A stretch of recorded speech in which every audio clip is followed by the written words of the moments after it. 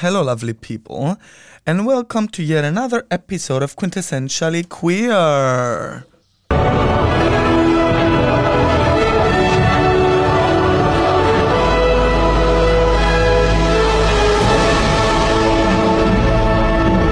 Yes!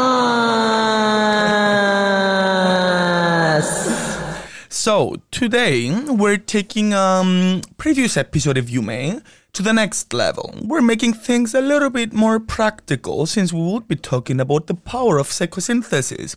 And we have today with us the lovely Arin Amsler. Hey girl, how are you? Hello, hello. I could not be better. Yeah, it's amazing. So, before we get into our interview, let's spell things out a little bit, first of all.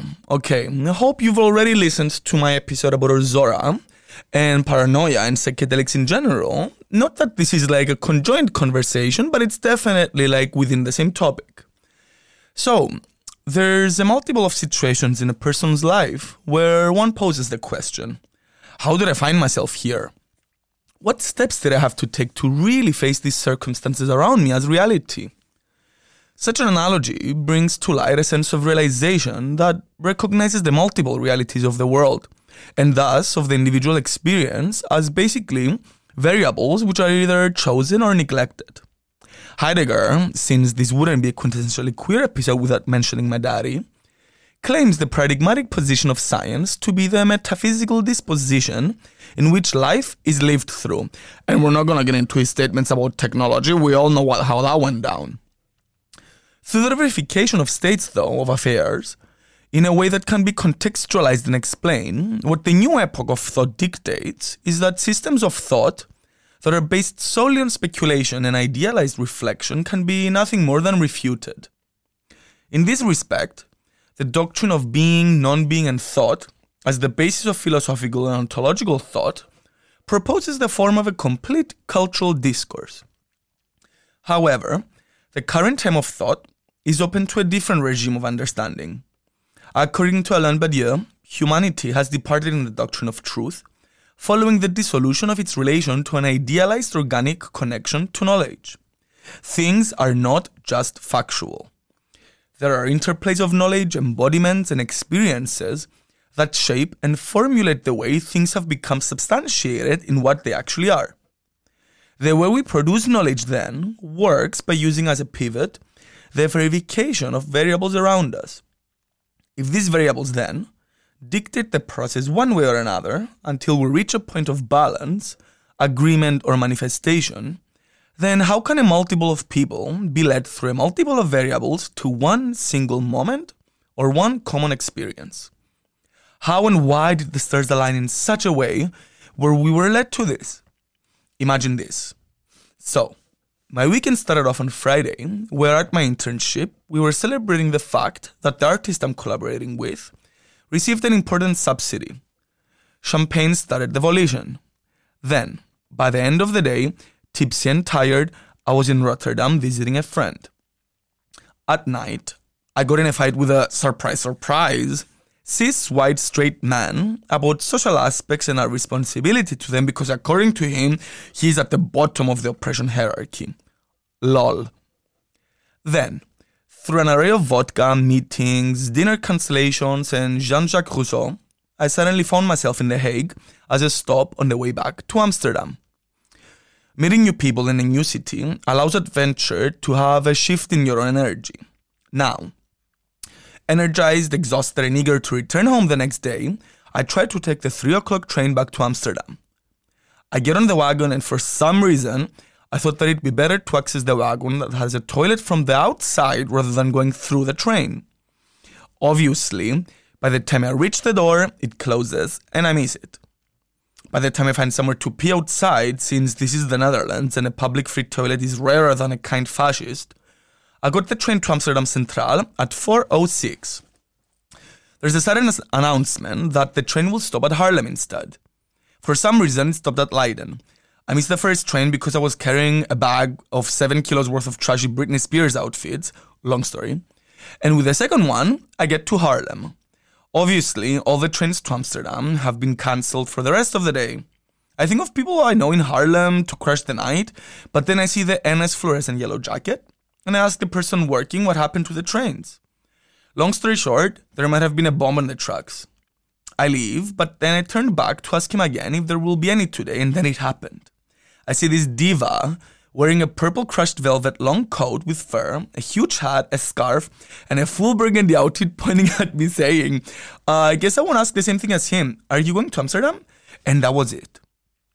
After a decision to share a ride together from Haarlem to Sloterdijk station, and a long conversation about spirituality, volais, queerness, tantra, social politics, and psychedelics, we realized that our commonalities have basically brought us together to make this moment manifest. According to J.D. Dewsbury, the ethics of truth exist in wording of 3 states of affairs. That of the simulacrum and of terror, where subjects come to believe that an event can come to fill the world. That of betrayal, where one fails to live up to the fidelity and commitment to an event. And that of disaster, where subjects come to identify with the truth of an event and absolute power taking over it, basically. Taking into consideration that I experienced all of the above on the way back from The Hague, that's exactly what we'll be unpacking today. How can the multiplicity of experience and of a higher level of psyche be accessed in a way that is reachable? How can the sequence of energetic events and unconscious embodiments lead you to the level of realization? So, before we get into the interview, let's listen to one more song. The first song that we heard, by the way, is the song of the Golden Dragon by Esther Stone. And now we're gonna get into the novels of Acquaintance by Rising Apalachia. Yes.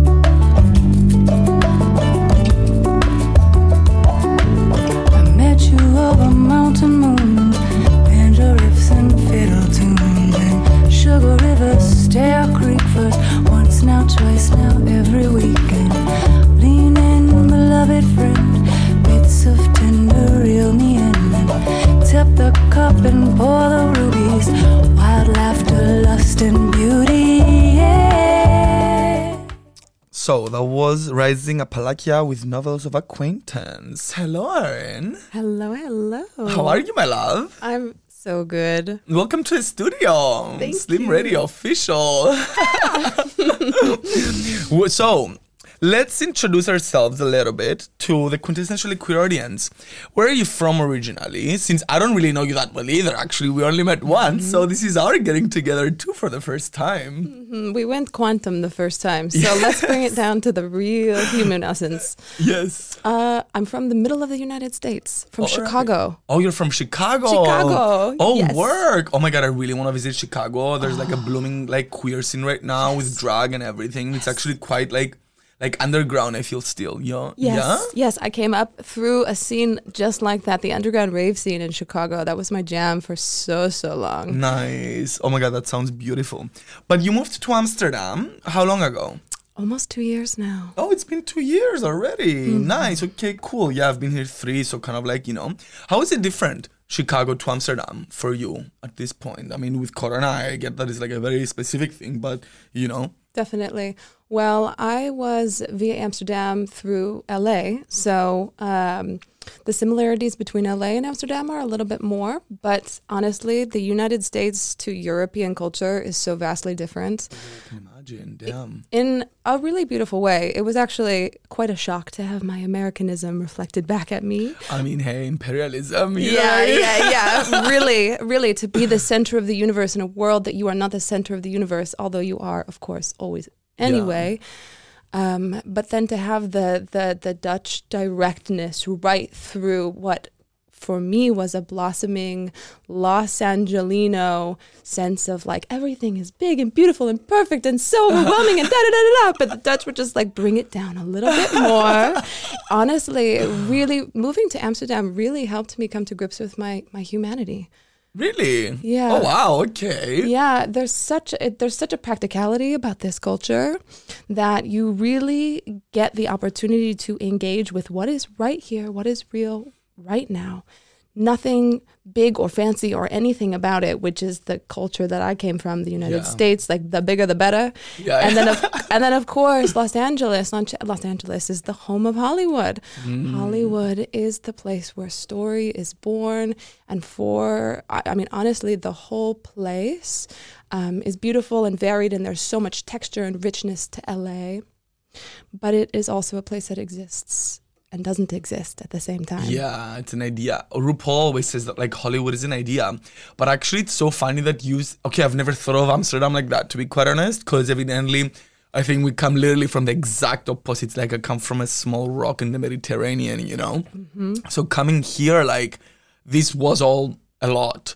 But this practicality level that you just mentioned, actually, you're dead on, spot on, right? Because actually, before I moved here, I was doing parties, I was performing, I was doing all these things, writing, but I never really thought of myself as that. I never thought of myself as like a writer.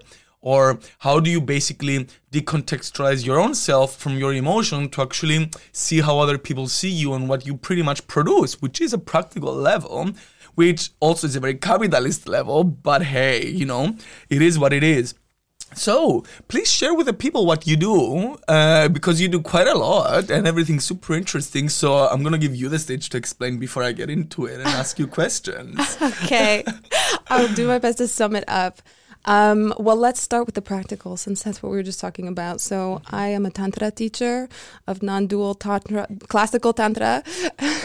Yes, queen. And I am, we'll go super official here, I'm the director of human resources for an organization called Synthesis Institute. Mm-hmm. But if we're going more meta, I am a Dakini through and through, which is a female embodiment of enlightenment and an emissary of the highest consciousness. Oh, yes. So I'm here to just be that and live and enjoy. Wow, honestly though, okay, so basically when we started talking, I thought of my episode instantly, and then I was like, oh wait, maybe this is too close. But it's so interesting to kind of because at the end of the day, this is about personal experience. You know what I'm saying?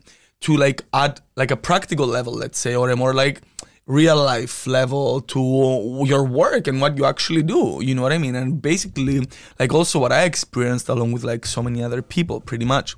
How are you led to this specific practice? Is there a backstory there that you would like to share, or what basically made you choose this path? Such a good question. Like everyone, I have my own journey through the underworld, if you will. And I would say that my story is most deeply connected to the body, which we all are here in a human body. Our vessel is this physical form that we've taken. And so like many, my relationship to my body over the course of the many years I've been alive now is what really grounded me in this practice. So I was always an athlete. Always super into my body, always feeling, what is it like to experience aliveness in the body, breaking bones, almost chopping fingers off, like wild running around all the time. And then I went through a period where I was at complete war with my body. There was a part of me that didn't want to be here in this physical form. I am someone who is extraordinarily sensitive, which I think we all have the capacity to be. But for a long time, the feeling and the experience in my body through probably my teens into early adulthood was not good. So long story short, I ended up hurting myself continuously over the course of 10 years, battling addiction, sexual abuse, bulimia, all sorts of things, which ended up being a total gift, because what it did was brought me home to the possibilities and the potential of the human body to experience, not only in the physical form, but also what manifests as the mind. So I basically, on a whim, was invited to go to Peru at basically the lowest low point of my life. Like, I hit rock bottom and I threw my hands up and said, okay, if there is a higher power, please, I need some help. And 2 weeks later, I was on a plane to Peru. Oh, wow. And while I was in Peru, I was working with a shaman for a week. I had no idea what psychedelics were at this time. I was more into narcotics at that time. But I went and I spent a week in the Sacred Valley in Peru, and I came home from that week, and I quit narcotics cold turkey after 3 years of serious addiction. And within 6 months, I moved out to LA with the mission of supporting the evolution of consciousness through transformational media and transformational technology. So I moved out to LA, started a media company, basically. We were producing content for conscious brands. We were venturing into VR. All the while, I was on this journey of self-exploration, etc. And I found Tantra. By the luck of the draw, I met a woman who needed some content created. She happens to be an extraordinary Tantra teacher. She ended up being my teacher, becoming my teacher for 3 years. And I started to tap into the power of pleasure. I'm just scratching We're my sending face. hand signals here. Okay. I'm just scratching my face. Okay, good. So, yes. So having had this storied experience with my body, I was really trying to make a home for myself in my physical form. And after meeting this woman and encountering the world of Tantra, the way she was teaching was in the neo-tantric form. So one that is centered around sexuality, pleasure, and pleasure really became a gateway for me. Not the notion of like climactic orgasmic bliss, which yes, that is a part of it, but pleasure in the sense of the kind of experience that you can create for yourself in any context, the experience of joy in any context, and to give yourself that permission to experience that. And it was a really, really challenging endeavor. I was so programmed and conditioned, and I had signed up to all of these really negative, nasty, heavy ways of being in my body, that pleasure became this huge teacher for me. And to kind of bring it full circle, I ended up having another experience with ayahuasca when I was in Hawaii. And after that, 10 years of bulimia just went done. Oh, wow. I woke up the next day and I never threw up again. So I had these very, very long, and interspersed there were all these extraordinarily mystical moments, sort of the kind of flavor that you suggested in the story of how we met. These mystical moments that brought me to this place, to this point that was like, oh, this was exactly the tool that I needed. Fuck yes. So fast forward, I've been studying Tantra for the last 5 years. I'm also a Reiki practitioner, so I deal mostly in energetics. While the body is a physical body, it is a body that's comprised of energy. Yes, and exactly. we can work with that energy to create our experience, essentially. And this is my passion. What is the experience that we're having here? How can we mold that experience? Because reality is so malleable. Yes. To create whatever we want. Fuck yes. Couldn't agree more. Okay, I'm definitely not pro this whole kind of like live, laugh, like bullshit. Fuck no. It takes a lot of work and it's a lot of practice that you really need to put into it. It's not just like handed to you, you know what I mean? But I remember my shift.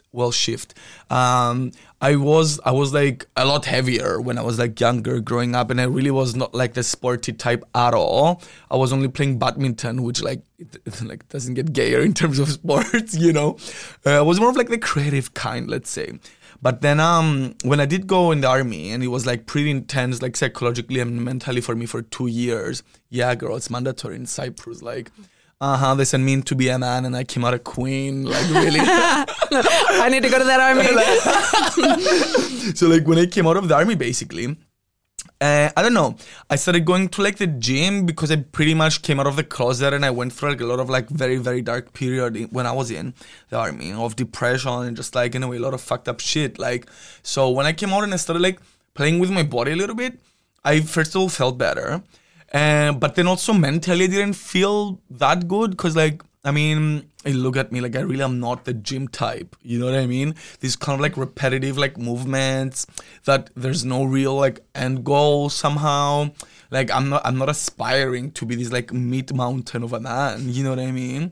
So it just didn't really sit right. But then once I discovered yoga and basically belly dancing, I was like, oh my God, fuck yes. Like my body feels great. And spiritually, like I feel grounded. Evidently, I mean, I've had like a long trajectory of psychedelic exploration and all that. But then once the embodied experience of that became a little bit more disassociated, let's say, with enjoyment on the level of partying, it became kind of like joy in the level of how do you choose to practice joy within your everyday life. Suddenly it all made sense and I was like, oh my God, fuck yes, this is exactly what it is. And you said something else that kind of like made me think of something that I went through too. So it's about basically rearranging your own narrative and kind of like your own practice in terms of like action that you do, because reality is actually malleable, you know. One of my biggest problems that I've had in my life was pretty much learning how to spend time alone. I'm like an extremely social person. I thrive in social situations. Like I think you realized by now I have no problem talking to like strangers or people that I don't know or whatever. But like I love myself. However, I've always had a problem of spending time on my own substantially. It was only through actions, let's say. It's kind of like the art of doing nothing, you know? So then when I went through like this like really like dark, let's say, experience in the summer, last summer actually, with a friend of mine that was pretty much like super violent and just like unnecessarily like abusive, you know, I kind of like realized that the work that I will put in at the end of the day only has to do with me. It has nothing to do with him. You know what I mean? The fact that he's an asshole should not dictate like how I will take this traumatic experience and shift it and change it through something that would help me eventually, which in the long run, actually, I'm very like thankful of the fact that the work that I put in actually helped me be able to spend time alone constructively, you know what I mean? Energetically speaking, you know, and that's the thing. It's to be able to actually disrupt your own narrative and like make it into something new, you know? But before we get into disruption and that notion of energy, let's pick up the energy as well a little bit with the music and go into Colors by Avalon and then Bayaka by Bird.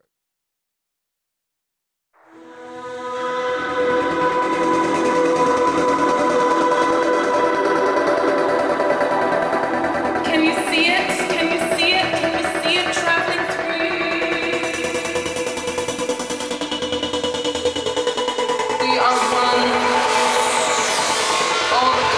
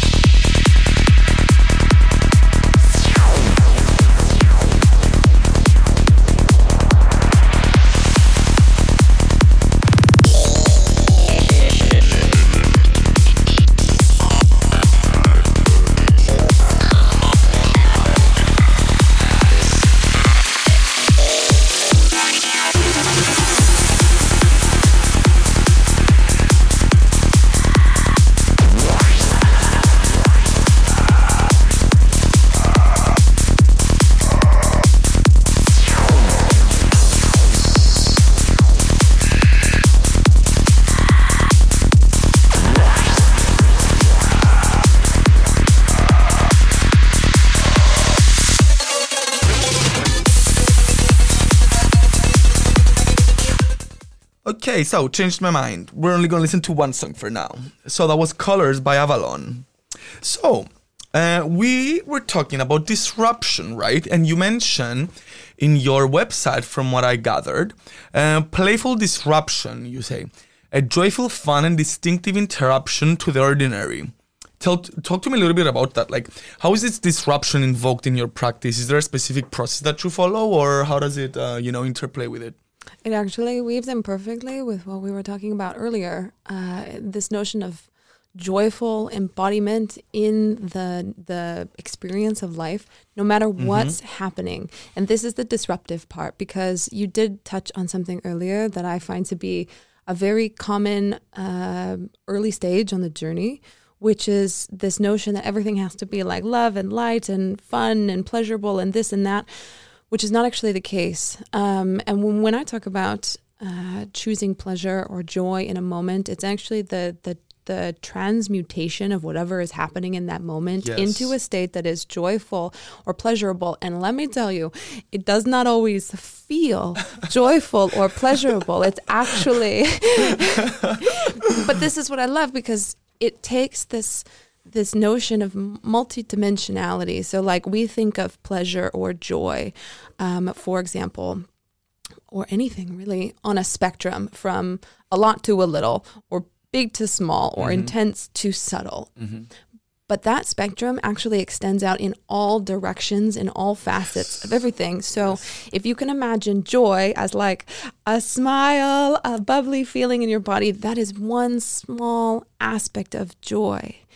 And so to be able to create a joyful experience, say if you fall off your bike in Amsterdam, right? How do you transmute that moment to be able to experience joy?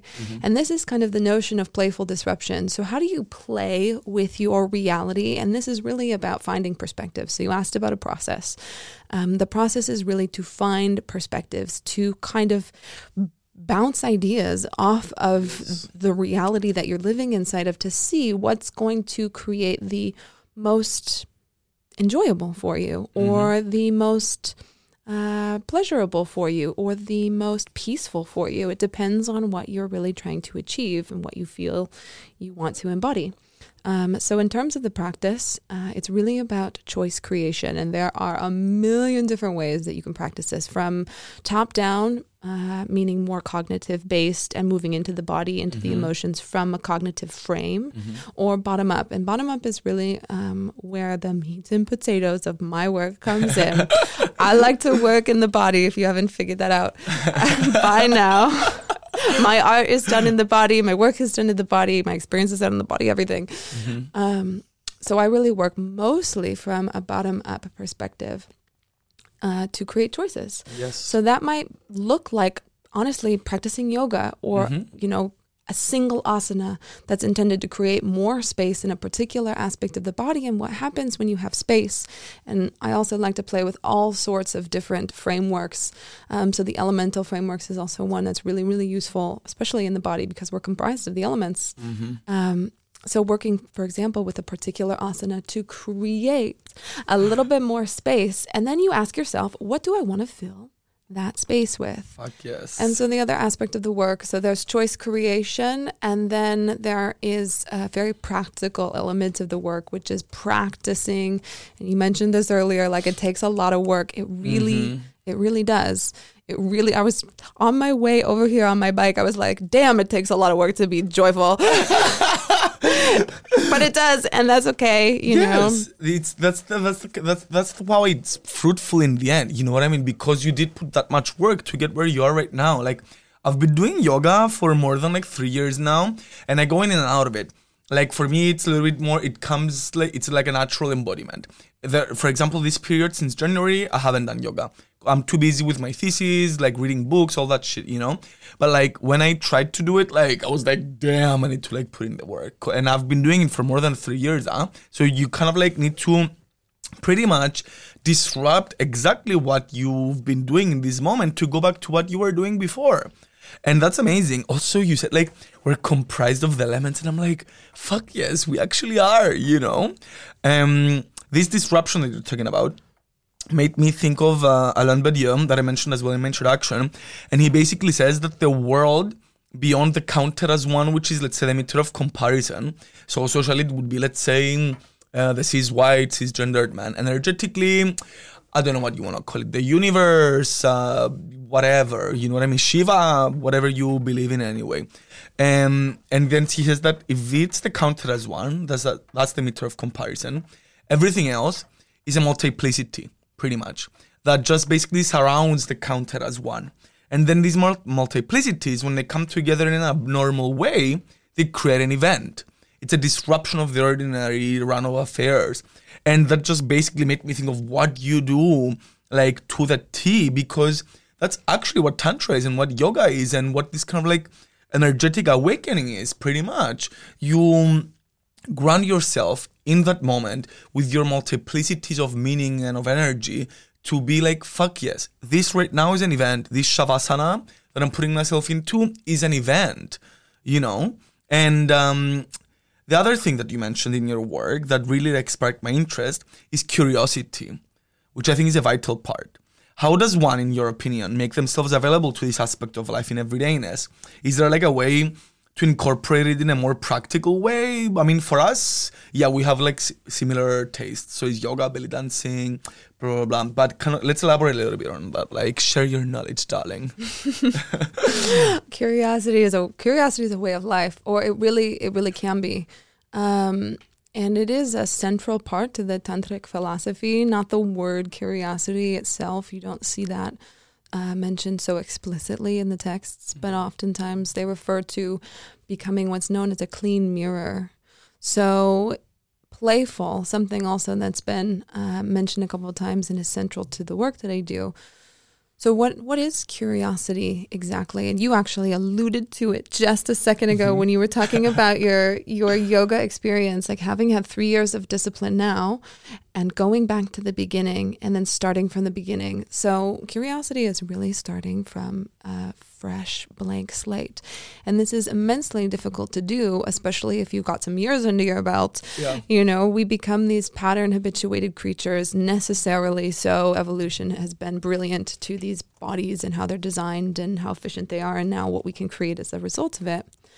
But if we're talking really practical, if you want to bring some more curiosity into your life, a simple moment of pause in your life to just look around. So, and this can be with anything. So pause in this moment and notice something. Notice something in your environment and ask yourself, what is it? And then when you get the answer, what is it? Ask yourself, how do I know what that is? And really just allow yourself to get playful along the way with the questions. Is it red? What is red? Red is a color. Well, what is a color? Okay, great. So then you get really, really curious. So this is one way. Pause, slow down, and really engage. Ask. Another way, and this would be one of the bottom-up practices that I might actually work with someone on, is to create space in your neurobiology. So do things that you wouldn't ordinarily do. If you flip your pancakes with your right hand, damn it, girl, flip them with a left. Yes. Try something like that. Fuck yes. If you're someone who's oftentimes very reserved and you don't speak up often, try speaking in a louder octave when you speak. You know, try doing a cartwheel or putting on something that you wouldn't put on, or put your clothes on backwards. Get playful. Try things out. Basically what this does, and this works with your neurochemistry, it creates more and new neuronal pathways in the brain. This is actually exactly what the psychedelic experience does. It kind of opens up the free highway of the brain. That way you can be more creative. This is something that artists often do as well. So by practicing this, doing things differently, you actually create more space in the brain for curiosity to naturally arise. So if you start doing things a little bit differently, then just watch. You might start looking at your coffee mug and start thinking, this coffee mug, what's it all about? Like, what else can go in there? What can it do? You know, and you start to get curious, and reality then unfolds in this way. And the last thing that I think I would I would offer. And this is more of a practical way. And I know we're here talking about like social dynamics and social culture, and so this one I feel is really practical and useful towards that aim of creating hopefully a more compassionate and kind world. Is to really be curious about the person that you're sitting across from. Yes. Always.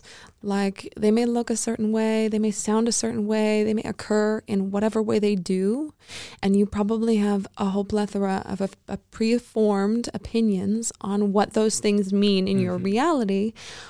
But really, if you can extend to them a natural curiosity, why is it that way? And even turn it in on yourself. Why do I feel that way about a certain thing? And be in an open dialogue about it. Don't be in a hurry for answers, because truly there are none. There are only more questions. So keep asking. Exactly. Honestly though, like this whole idea of curiosity, I don't know. I've always been a curious person because I feel naturally creative rather than like naturally practical. But last instance I remember that I was kind of like, holy shit, was so in then we have this project coming up now, and we're gonna be working with costumes. And I just first thing that when I heard costumes, I was like, yes, one leg, one shoulder, like shoulder pad, like bodysuit. And the person I'm collaborating with was like, an apron. You know, that's what he thought about him. I'm like, okay, cool. And literally, that was the end of my idea. Then when we basically started collaborating with another person that will do the costumes, he had this idea of this, like, I don't know, kind of like an armadillo thing. And I was like, oh my God, I would literally never think of that. But that's exactly why each person brings out this, like, as you say, pattern, habit, trait, sense of self that they learned. And then once they do that, you're like, holy shit, there's like so many like possibilities in the world. It's not just what I had in mind as the reality. I'll never forget the first time I tried psychedelics. It's like I was in this beach in Cyprus that I go to like very often, but I was kind of like, holy shit, it's like a completely new environment. You know what I mean? With the way I'm experiencing everything, the textures, the smells, how I am myself in this, basically, you know, and it's this multiplicity of experience. It's beautiful. And actually, the way you're saying it as well just makes it so much more reachable to do, because it is that simple in its complexity, you know? It's literally just asking people how they are and getting into it, and not just like taking things as they are, you know? There's this what's it called? Artistic practice called bricolage, where basically you take pre-found objects and then you glue them together in a collage sort of way to create a new object. And that's pretty much how, if you ask me, like, life is an experience, you know? It's like it's a collage of things, you know? But how does this sequence, let's say, of energetic events, okay, let's take it one step further now. I believe in that. I personally, like, before I met you, we had this conversation in the Bolt. Like, I believe in the evil eye. So I thought that it was kind of like this predetermined, let's say, sequence of bad things that just happened to me because I've been going, I don't know, whatever, through a lot of stuff the last period. And it was like, oh my God, it's the evil eye. And then I met you and I was like, no, it's not the evil eye. Like, there was a reason why all of these things happened, because if I did get my first train, I wouldn't have met you and we wouldn't have been having this conversation right now. So how can this sequence of energetic events and, let's say, unconscious embodiment inform your level of realization? Amazing question. Thank you. Yes. and such a fun one too, because so to kind of leverage the artist metaphor that we're going with here. So as you arrive into an experience, and you could argue that you are always arriving into experience, that is like the nature of what we're doing here.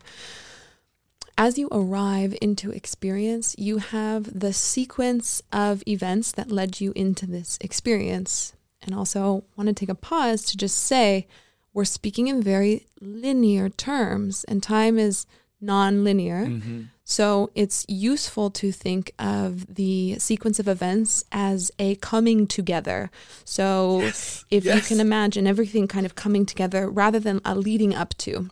Mm-hmm. So it's just useful to think about it in that way. So a coming together of events. So all of the sequence of things that leads into a single moment, So for you, we'll use that example because it's a really, really good one of like the evil eye and like a sequence of bad events. So there's like an accumulation of uncomfortable energy that's building, right? And the question of like, oh shit, is something bad coming? Yeah. Did I do something bad? Is like my bad karma playing out? Is there something, coming to get me? However that manifests for you, all of those experiences coming together in a single moment represent what I like to call the raw fuel for what happens next. Or you can call it, Nice. you could call it your, you could also call it like your paints. Like, what are you going to paint with? What paints did you bring? I like to think of it as raw fuel because of the energetic component. Energy is fuel. And if you are open to being curious about the sensations in the body that are a result of the events that accumulated into a single moment of you being wherever you are right now, if you're open to being curious about those events and you're grounded in the sensation of the body, which this is the tricky part. This is where the practice and the discipline comes in, because you really need to build a level of physiological tolerance in your body for negative feelings. And honestly, I think if everybody were to work on this, we really would live in a more kind, compassionate universe, because we'd be able to tolerate the things that feel crappy, when someone does something and we feel crappy as a result, right? We'd be able to tolerate that and then act from a place of something other than reaction. Yeah. Okay, so bringing it back to this example. So you have all of these negative events that are accumulating to a single moment. You're feeling a lot of really like nasty stuff in the body. You're feeling anxiety, you're feeling fear, you're feeling worry, you're feeling maybe a little bit of sickness. Okay, that represents the raw fuel. In that moment, you then have an opportunity to create something, right? So when you tap into the power of your own creative force, anything that feels in the body, any energy that's in the body that's been accumulated from these events can be then used to create something else. And it really is about a choice. And this is why in my work, we do a lot of creating choices, like looking at things from different perspectives. I can be a very difficult person to talk to, because if you want to just unload, I'll be like, well, what about looking at it from this way? What about this way? Like, did you think about this? And then suddenly it's like, oh shit, I just want to feel miserable. Like, stop trying to, but really it's about looking at things from different perspectives, because it's about creating choice. So in a moment, when you have this raw fuel, you can channel that towards something. For example, let's say anger, okay? And anger can be good. It can be bad. It can be a plethora of things. It's neither one. It's just anger. But let's say that you want to get angry, and in spite of all of the negative things that have happened to you in this day, from this moment forward, you are going to be having a great fucking time. Right? So there's the choice. Yes. But the choice is grounded in the physical body, the sensations of the physical body, that raw fuel, that raw energy, and you channel it through the vehicle of anger into what ultimately becomes joy or pleasure or having a good time, etc. And this is kind of how you work with reality.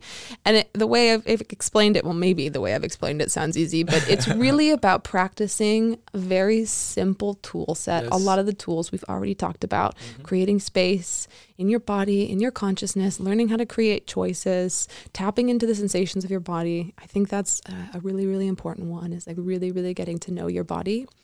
But then it becomes that so to kind of circle it back to the evil eye that you were talking about.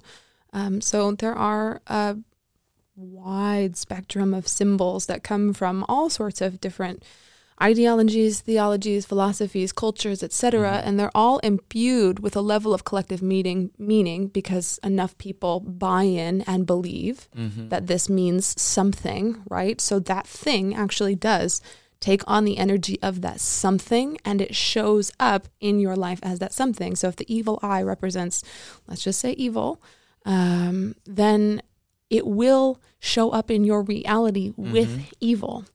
But where the choice creation comes in is if you can grow in tolerance for the feelings that come with your body when you're feeling like there's an evil force around you, you can actually face that evil force, open to embrace, using the vehicle of your body to transmute the raw fuel of those uncomfortable feelings and create something different. So maybe you want to meet evil with compassion.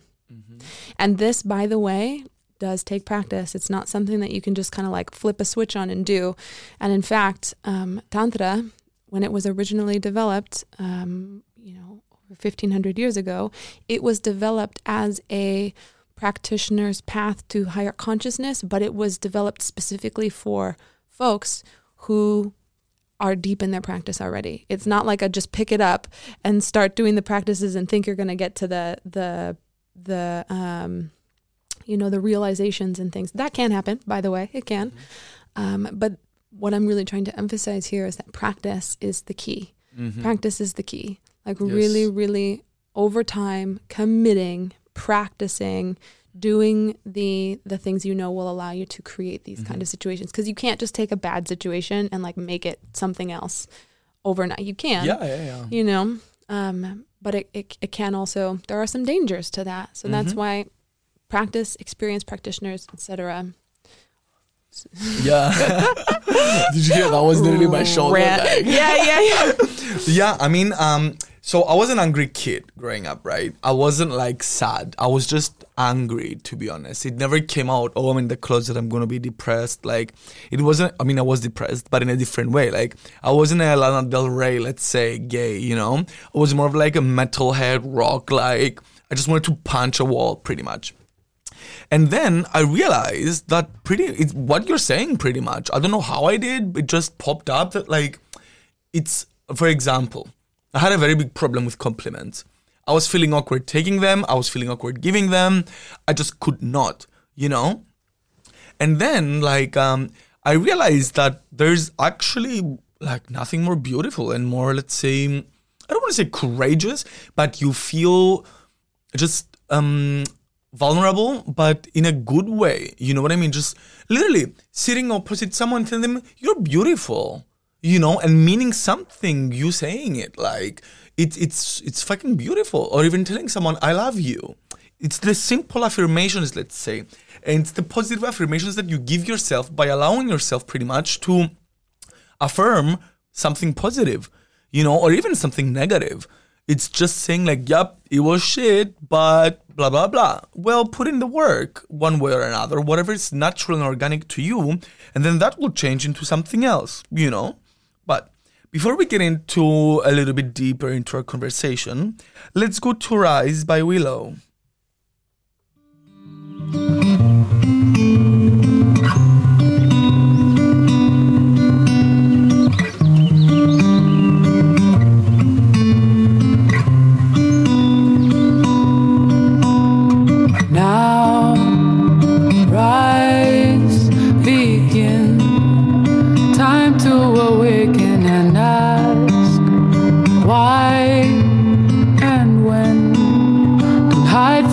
Questions that rise deep within. I can't go round again. I can't go round again.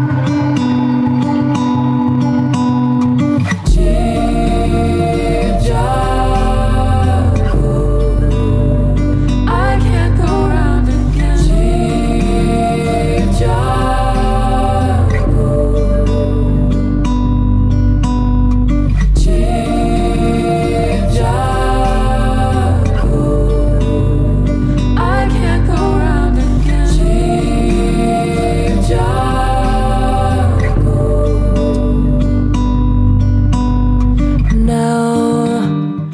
Okay, so that was Rise by Willow. Thank you for the music selection, by the way.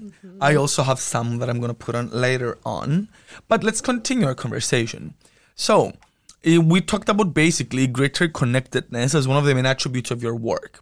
I personally believe that we tend to forget that people around us are actually as scared to meet us as we are, pretty much, And I've gotten this a lot of times from people that are like, they say that I'm like not approachable, pretty much.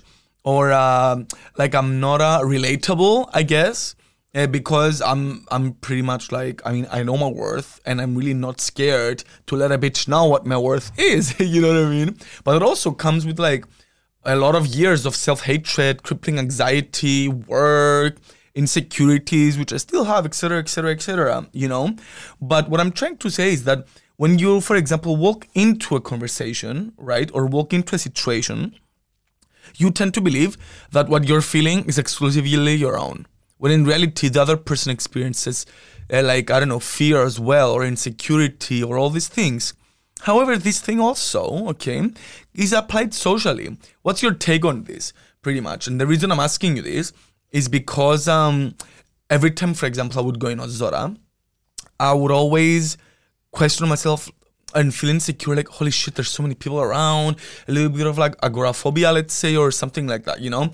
And then by the end of Ozora, each fucking year, I swear to God, like, I would like be surprised with what my mind was able to do, which is pretty much form a bond with 50,000 people of this moment that we all experienced.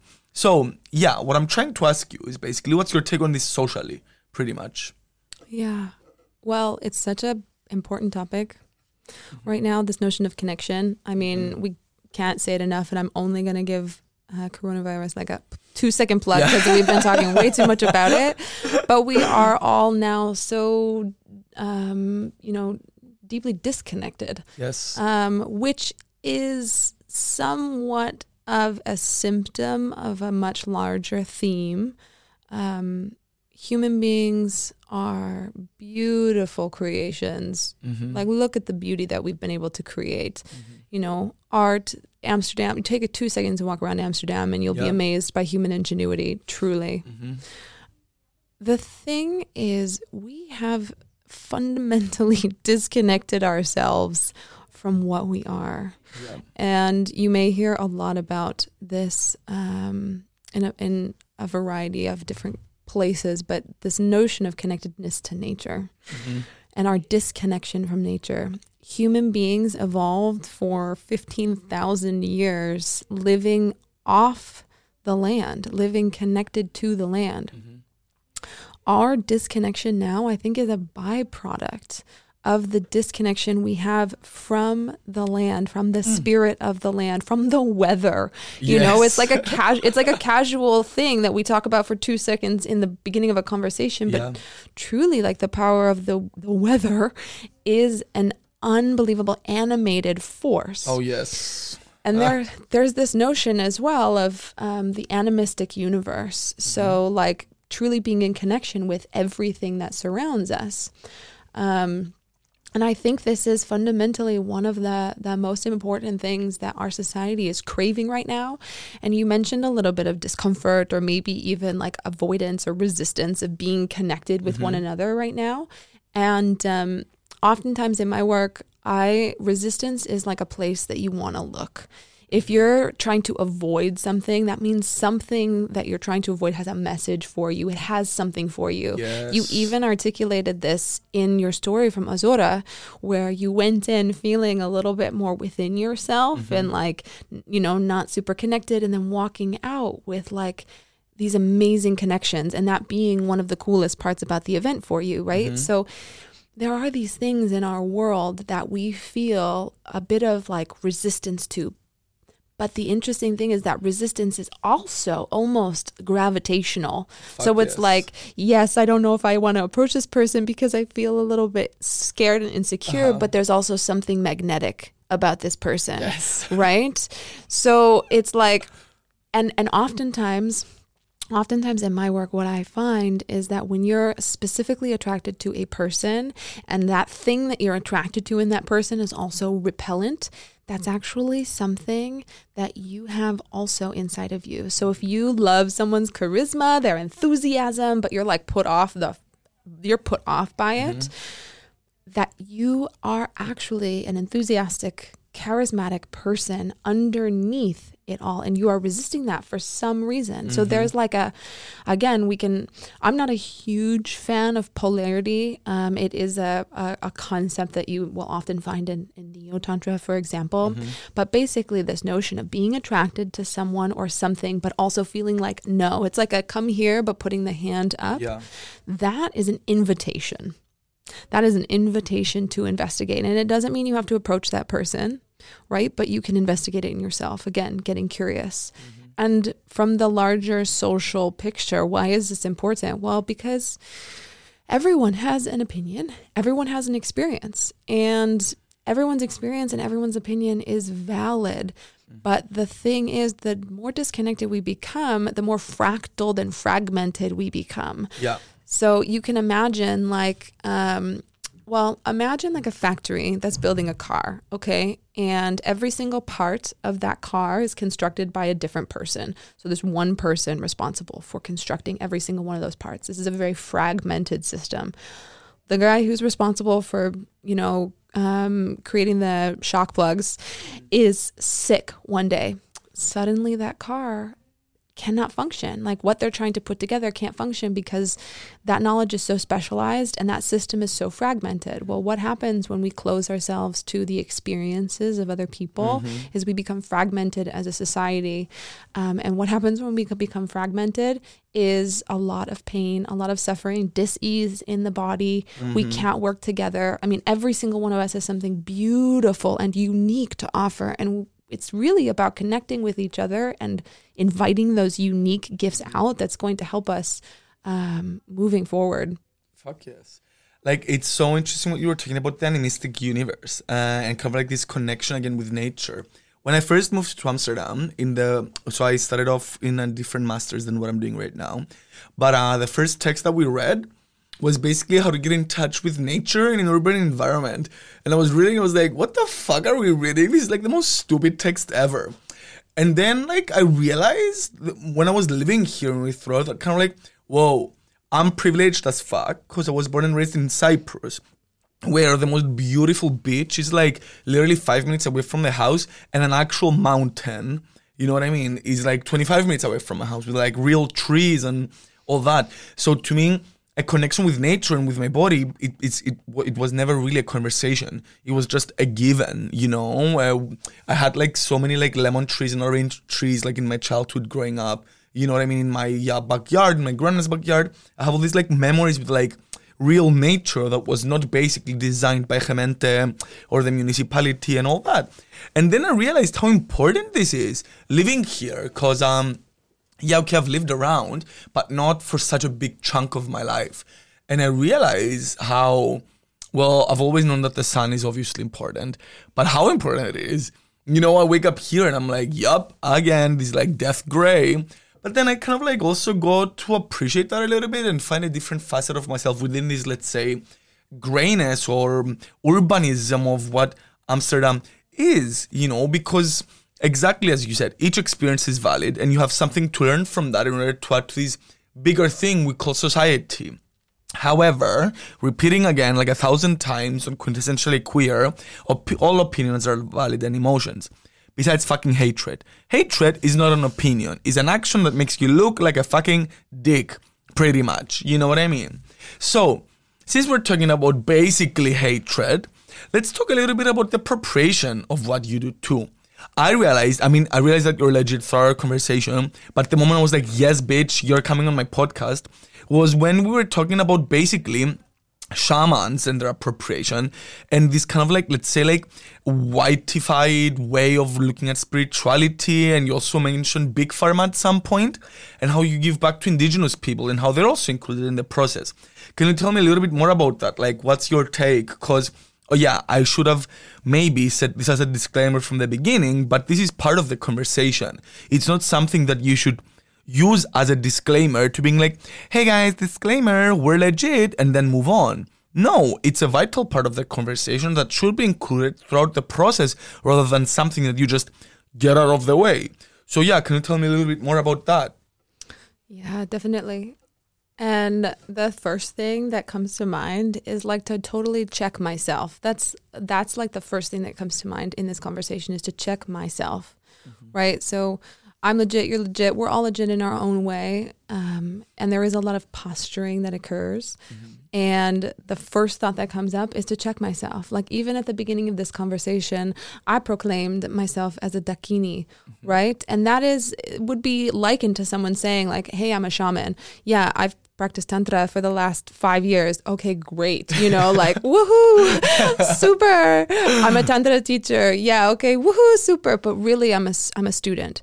So the thing, like the heart of what is kind of coming up in this conversation, or this particular aspect of the conversation, is the notion of humility. You can be who you are, as big, as beautiful, as bright as you are. And that, by the way, can also look like wearing gray and having like, monotone voice and like it can look like whatever it looks like, but having humility about it. So yeah, wanted to just check myself, call myself out a little bit there. I think that's a little healthy as well. Fuck yes, it's definitely necessary. And to turn around and then talk a little bit more about this appropriation of things. So, and I will self-proclaim also, I'm a very privileged person as well. I've got like every privilege that you can imagine. And I'm very grateful for that. This notion of borrowing or appropriating. So it is so important to acknowledge where things come from. Yes. There is a missing piece to a lot of the way that we engage in the world, and that is context. To contextualize knowledge that you have. Preach. So earlier in our discussion, I mentioned that Tantra was originally developed for the already advanced spiritual practitioner. It's not something you just pick up and practice. You can, but it was developed for an advanced practitioner. That level of context, for example, is useful in the way that you engage with the actual wisdom. Okay, we can look at this. Let's take this to another domain. So psychedelics, something that are really bursting forth onto the scene right now, which is really great. And what most people don't realize is that psychedelics are not something that people have just been doing since the 60s, right? That's when it gained popularity through the media. But they are sacred medicines that folks from indigenous communities have been practicing with for thousands of years, that have entire cultural systems that are developed around these medicines, with these medicines, through these medicines. And that is extremely important when we think about how we practice, if we practice with things like psychedelics, okay? The other component of this contextual element, so there's a knowledge component, meaning understanding where something comes from, the context that it comes from. But then there's also this notion of completing the circuit. So knowledge is something you receive, and then there's something that you give, right, in this relationship. Appropriation, essentially, is one manifestation of what is a very common practice in our society, our very capitalistic society, which is extraction, right? So we've been just like extracting the goods out of our planet, out of the people that have the, best healing practices and modalities, this, that, and the other. Everybody's borrowing from everybody.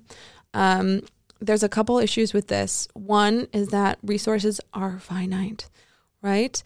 Two is that when you extract from the system and you don't re-nourish, regenerate, give back to the system, you actually deplete that system's energy, right? Okay.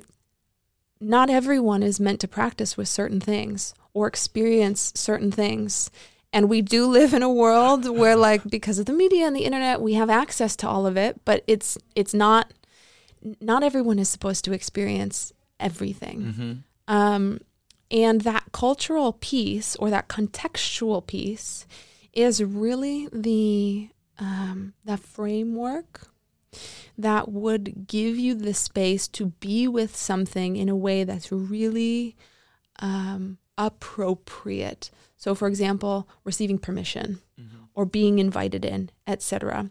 And it's worth mentioning that, say, for example, we'll just use psychedelics again, for example, in a community, let's say South American community that's been working with psilocybin mushrooms, for example, that lineage exists in someone's physiological DNA, their body, the way their culture has been constructed, the way they relate to it. It is a holistic system in the way it's been developed. To take a piece of that knowledge out and put it into practice somewhere else could potentially be harmful. And it often is. It is oftentimes knowledge misused. Yes. Right? Yes, exactly. So this then kind of begets the question of, because I made a small mention in the very beginning that in addition to working in the field of embodiment, I also work in the burgeoning field of psychedelic medicine. And it's a big, big question right now of like, how can you take these medicines that were intended for, small community groups in a very particular way and bring them into a Western medicalized world? Okay, this is a very big question. Yeah. And it's important to hold that question, to humble yourself, to know and understand that you don't necessarily have the answers, and to really go and invite all the voices that do have the answers, the knowledge holders, and to use that system, the bigger, more capitalistic system that's developing, to nourish the place from which these medicines come. Yes. So to create a sort of regenerative ecology in the way of like, we receive with permission and we give with grace. Yes, that's beautiful. Exactly. There was this story it's not a story, I mean, it's reality, but this really kind of like shook media last year in Cyprus, and this group of friends pretty much, gathered some money, and they flew this like white shaman in Cyprus pretty much, and they did like an ayahuasca healing ceremony in their own apartment, and basically one of the girls had an overdose pretty much after, because I don't know what, I mean, there was some psychosynthetic shit, I guess, I don't understand, she had a heart attack pretty much, but to me it's kind of like this just says white saviorism and capitalism all over. Like, first of all, I don't know why you would think it's a good idea to have like a fucking shamanic ritual in your own apartment in a city like in Cyprus. You get what I'm saying? Instead of going to the root or to a retreat or to a center that is actually like, let's say, monitorized in a safe way, in an ethical way. Because that's the thing, like, even with this podcast, like evidently right now we're not promoting this kind of like frivolous and just like aggressive and mandatory healing through psychedelics or anything. Of course not. It's like an organic embodiment of what your body asks pretty much in order to be healed, and then in respect to that, also paying respect to the people that paved the way for you to go there, huh? Yes. Because it didn't just happen on its own. Truffles were not like created by the Dutch in Amsterdam. Of course not, you know what I mean? Neither did ayahuasca just pop up in like the dark web or DMT, you know what I mean? These things come from like a rich indigenous culture that have been using these things ritualistically and with a lot of like emphasis for hundreds of years. I remember when I was in Ozora, oh my God, okay, also like king, I don't know how he identifies as, whatever. But there was this guy that was doing these like super cool like necklaces, and I bought one from them, but he had like a translator. And we were talking anyway a little bit because I thought he was just like so fly. Like his style was like, yeah, you know what I mean? And this guy was like an actual shaman, like in Machu Picchu. And he told me basically that he's the only person like in Europe that is actually legally allowed to transfer ayahuasca with him or something like that. Like in his just like carry-on, let's say, because it's his actual religion. And I was like, damn.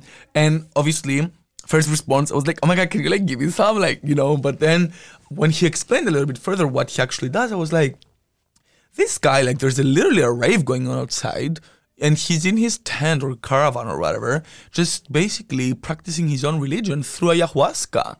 because to him it means something more rather than just basically sitting around with your bros while you're smoking joints talking about how you saw this creature that blah blah blah. It's literally a healing device that pretty much carries within it like ancient secrets and power of civilization for like thousands of years pretty much, you know.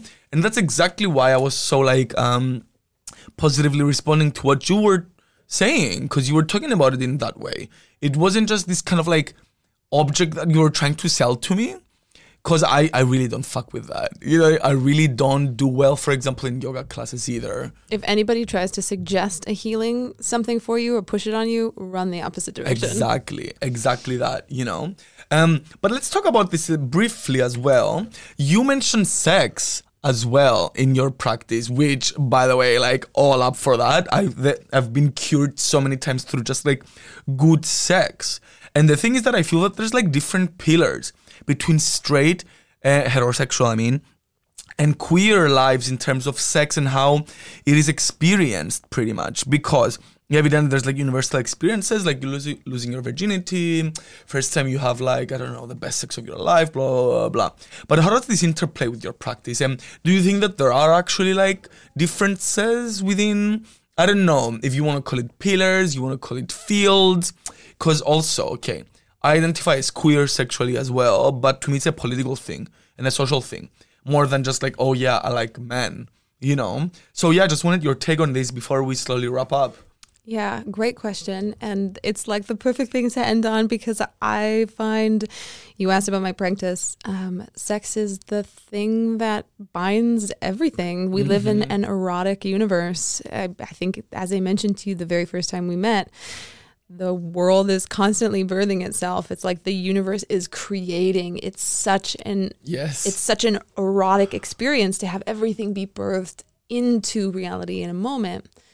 But the question you asked was really about, do you feel that there are different fields based on how you identify? Yeah, if you want to put it like that, sure. But the thing is that, like, is there differences in the way that sex interplays with your own embodiment, pretty much? Yes. Whatever that is. Yes, absolutely. Absolutely. So sex is by far one of the most misunderstood, most projected upon, most shameful, most blah, blah, blah, blah, blah. Put whatever label you want in it. Sex is something that people just, they really don't get often beyond, for pleasure, climactic, between one person. Like, it's a very limited subset of what we believe sex and sexuality can be. And how does it integrate with my embodiment practice? Well, if you take the stance of an erotic universe, meaning one that is always making love with you, basically, one that is always co-creating, one that is always birthing itself into the moment, life becomes a very sensual experience. And the sensual experience is part of this reprogramming of the senses. We live inside of a society that's very desensitized right now, and part of this coming back to connection with one another, coming back to the wisdom of our bodies, to curiosity, to openness, is this notion of resensitizing. So when the world that you live in becomes a sensual, erotic place, you become more sensitized in your body. Your body is basically a vehicle, an instrument that you can play. This is how we co-create the reality. This is how the malleable reality kind of comes down to it. Sex is an incredible vehicle. Sex itself, like the act of having sex, which, by the way, can be with a partner, without a partner, with many partners, penetrative, not a penetrative, energetic, breath-induced, like similar to kind of how we started with expanding your concept of what you think joy is. Expand your concept about what you think sex is, and and this is why you did mention the notion of identifying as queer and how that kind of plays a factor. Well, for me, queerness, and this is for me, queerness is an embrace of reality. Yes. It is a willing co-creation with all the potentialities and a celebratory realization of them. Yes. And when you make love in that way, when you have sex in that way, when you fuck in that way, it changes your whole worldview. Fuck yes, exactly. Very that. Could not have said it better. You had it here, folks. Fuck in a queer way. Okay, so wrapping up, do you have any new projects coming up that you would like to share? And if so, also share like your social media platforms or websites or whatever you would like people to access your work through. Definitely. I've been on a bit of a hiatus from social media, but you are welcome to join in the fun. There are some projects coming in the pipeline. As a creative, I feel sometimes shy to talk about things before they're ready. Yes, just, where people can access it when it's time to. Yes, absolutely. Okay, do follow me on Instagram. It's I am Arendelle. Arindell. I am Arendelle. That's the place where you will find all of the things as they begin to come. That's also where I feature a lot of my poetry. It used to be very private. But yeah, join in there. Also, keep tabs on Synthesis Institute and synthesisretreat.com for both if you're interested in the psychedelic path. Yeah, it's amazing. You can follow me as always under gravity_grave on Instagram. And you can follow Quintessentially Queer on Facebook and WordPress actually. And access the podcast through iTunes, Google Play, Spotify, and SoundCloud. Thank you so much, darling, for coming on my podcast. This was a lovely conversation. Such a pleasure. Yes, and lovely to meet you and actually be able to sit down and have a proper chat. So now, we will close off with Lay Down Your Blade by Joey Wellboy. Thank you again so much for coming. Such a pleasure.